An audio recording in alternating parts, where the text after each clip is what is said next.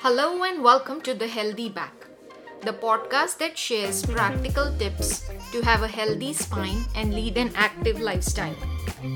I'm your host, Taruna Rijwani, physical therapist and McKinsey Method specialist, and every week I'll be sharing tips and lessons to help you manage your back problems without pain pills, injections, or surgeries. We will talk about the common challenges that people with spinal issues face, debunk the myths, and even break down the research on spine and joint related problems for you. And yes, also have a lot of fun along the way. I hope you'll join me on the ride.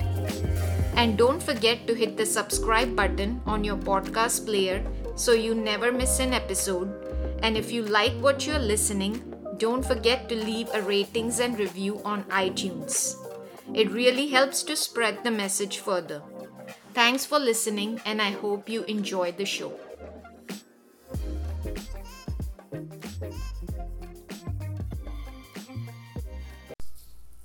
Hello and welcome to The Healthy Back.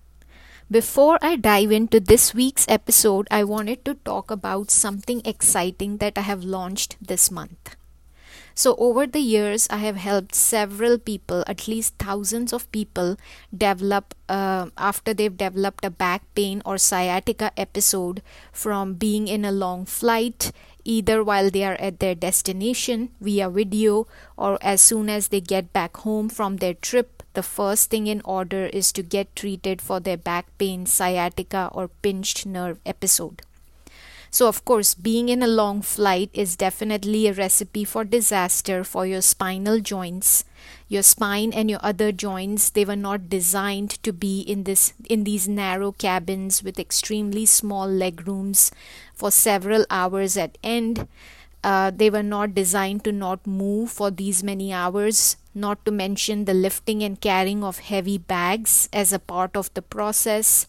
A lot of people have to spend several hours in a car, either getting to the airport or getting from the airport to the destination of their choice.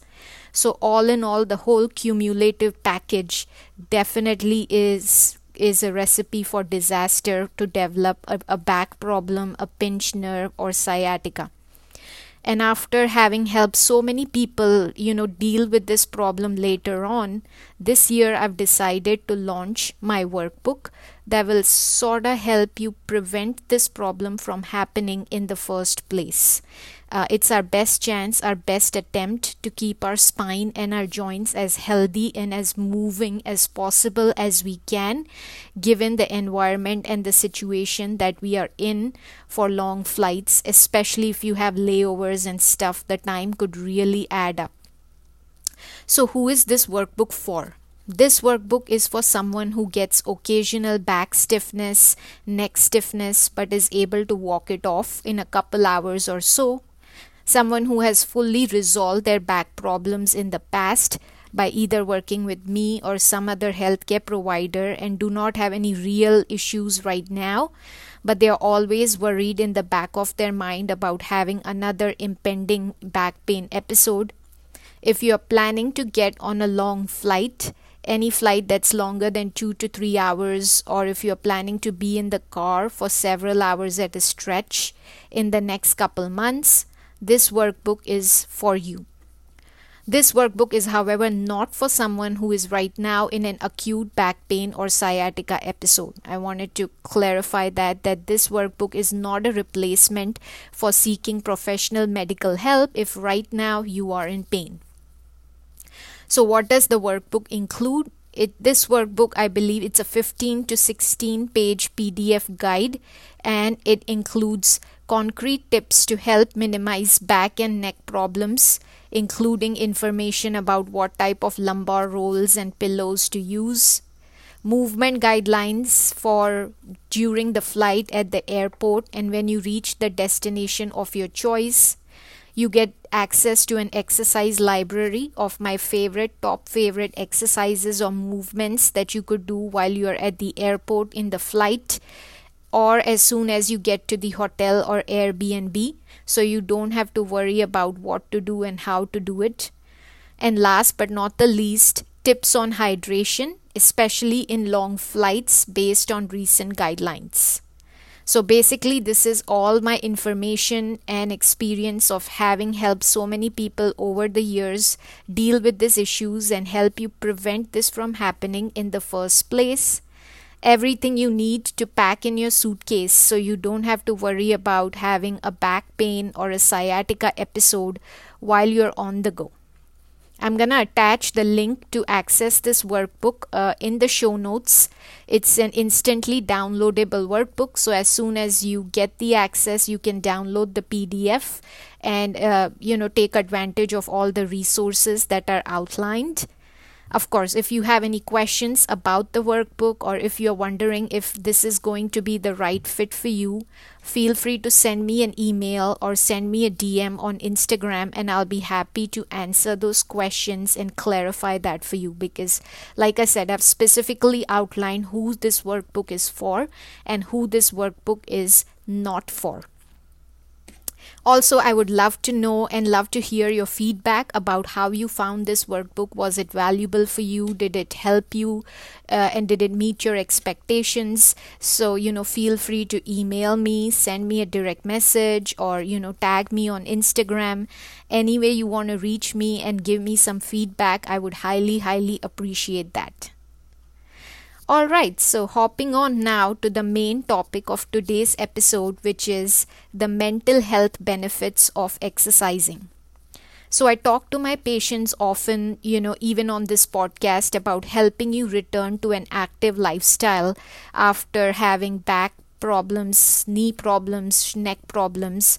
So why do I emphasize so much, on returning to an active lifestyle? And that's because it's not just my belief, but it's scientifically proven that exercise not only has physical health, but also mental health benefits. And in fact, mental health benefits are less talked about. So I wanted to dedicate this episode just to the mental health aspects of active and regular exercise. So let's dive deep into some of the mental health benefits. So research has shown that regular aerobic exercise or regular physical activity, it decreases your chances of having anxiety, depression, and it basically elevates your mood. So this is something we've all experienced, if you go for a long walk, if you spend some time in the nature, if you go for a nice run, if you go for a nice swim, you feel a burst of mood elevation right away, which is something that you wouldn't experience otherwise. There is one theory that states that physical activity or exercise triggers the release of hormones dopamine and serotonin, which actually improves your mood. There is not a lot of strong research that supports this theory, but it definitely makes sense, and it definitely is something that people who exercise regularly have experienced often. Exercise or a decent amount of physical activity is also now being used by mental health professionals as a treatment for people who deal with anxiety and panic attacks. So, it's definitely something that's out there that the healthcare providers are starting to believe in more and seeing value in more. And it definitely is something to be, mindful of. Another big mental health benefit of exercise is that it's shown to build the mind's muscles. What I mean by that is it improves your brain's ability and it improves your brain function, like memory and cognitive function, not just in the short term but also in the long term. So they basically found that people who exercise regularly have improved brain function in compared to people who were sedentary. So regular exercise not just helps you keep you in a better physical shape, but it can also improve your cognitive function, attention span, and in fact make you smarter. The third big mental health benefit of exercise is that it helps sharpen your memory. So there is some research that supports the idea that exercise changes your brain cells in a way that it helps to improve the function of memory. And the way it's being utilized now by scientists, researchers, and doctors is in its role in prevention of memory related diseases like Alzheimer's. So, although there's no real solid data that it actually slows down the process, there may be some value and some benefit in improving your memory as well. So, how much exercise do we really need, and what type of exercise would be beneficial, right? How much is too much and how little is too little is the question that I get often. So, I would suggest that do what suits you and do what you enjoy. The easiest way to stick to an activity program or anything is by finding something that you really enjoy. If there is an exercise or activity that you truly get enjoyment out of, that is something that's going to stick with you longer and it's going to give you some real benefits over trying to stick with something because your doctor recommended that particular form of exercise or your neighbor does that particular form of exercise. So definitely do what suits you, even if it takes a little bit of experimenting. Even if it takes switching from one exercise form to another, it's always best to stick with a program that suits your needs. For example, if you enjoy swimming, by all means, that's what you should be doing. If you enjoy taking long walks, that's what you should be doing. If you enjoy going on runs, that's what you should be doing.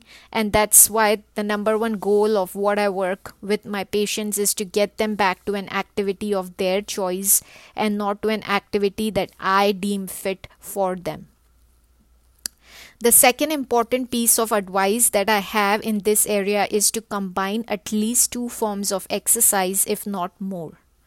A common mistake that I find people, especially active people, do repeatedly is that they tend to stick with just one form of exercise.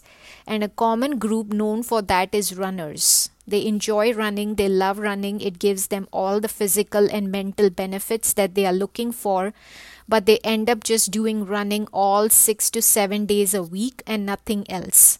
So things like just repeating the same motion over and over again could easily overload your system, your joints, your muscles in just one particular way, leading to injuries, causing aches and pains along the way. So the best way to avoid that is by combining at least two forms of exercise. So an example would be to combine running with strength training 2 to 3 days a week. Combining running with Pilates 2 to 3 days a week. If you enjoy going on long walks, you want to combine that with some form of strength training, some form of Pilates, some form of yoga 2 to 3 days a week. So an ideal combination of some form of aerobic exercise, combining that with some form of exercise that helps build muscles would be the ideal combination. The third important tip I have in this area is preferring outdoors over indoor exercising. Now I know that weather could play a big role in this, but whenever possible, exercising outdoors has much more value, much more research-led benefits in comparison to exercising indoors. So whenever you can take the opportunity of a nice day, nice weather, early in the mornings, late in the evenings, whenever it is, based on what part of the world you are in, it's always has more benefit to exercise outdoors versus doing it indoors. And last but not the least is to make it social. If you can find a way to combine your exercising experience by having a friend or a partner or a coworker, anyone that you enjoy having long talks with, or who has the same exercise goals as you do, making it social with them would be a great way to increase your chances of actually sticking with an exercise or an activity based program, and also make it more fun and enjoy the company of each other along with the nice day that's out there. So making it social is also shown people tend to stick with the exercise routines a lot longer if they have some companion who not only gives them good company but also keeps them accountable. So, here are some of my short but sweet tips about the mental health benefits of exercise and some tips that will help you choose the right type of an active lifestyle based program for you and how you can stick with it in the long run to avoid and minimize injuries. Of course, I want to put it out there that I'm not a mental health professional by any means, and if there is anything concerning, it's always best to get, professional advice. These tips are just for someone who's always been on the fence about getting into an active lifestyle, or if you are just in a slumber right now and you needed that reminder, you needed that kick to just give you that push to get back into an active lifestyle routine. This podcast episode was for you. And if you knew someone who is in a similar kind of a slumber and could use this reminder, feel free to share this episode with them, and hopefully they can get value from it. So hope you're enjoying these podcast episodes. I've been getting some nice reviews about them. So thanks for listening in. Thanks for leaving reviews. And if you haven't done so yet, please subscribe to this podcast channel on your iTunes, and do leave me a ratings or a review on your iTunes as well, as it helps to spread the message about this podcast and it helps reach a wider audience. Hope you have a nice day.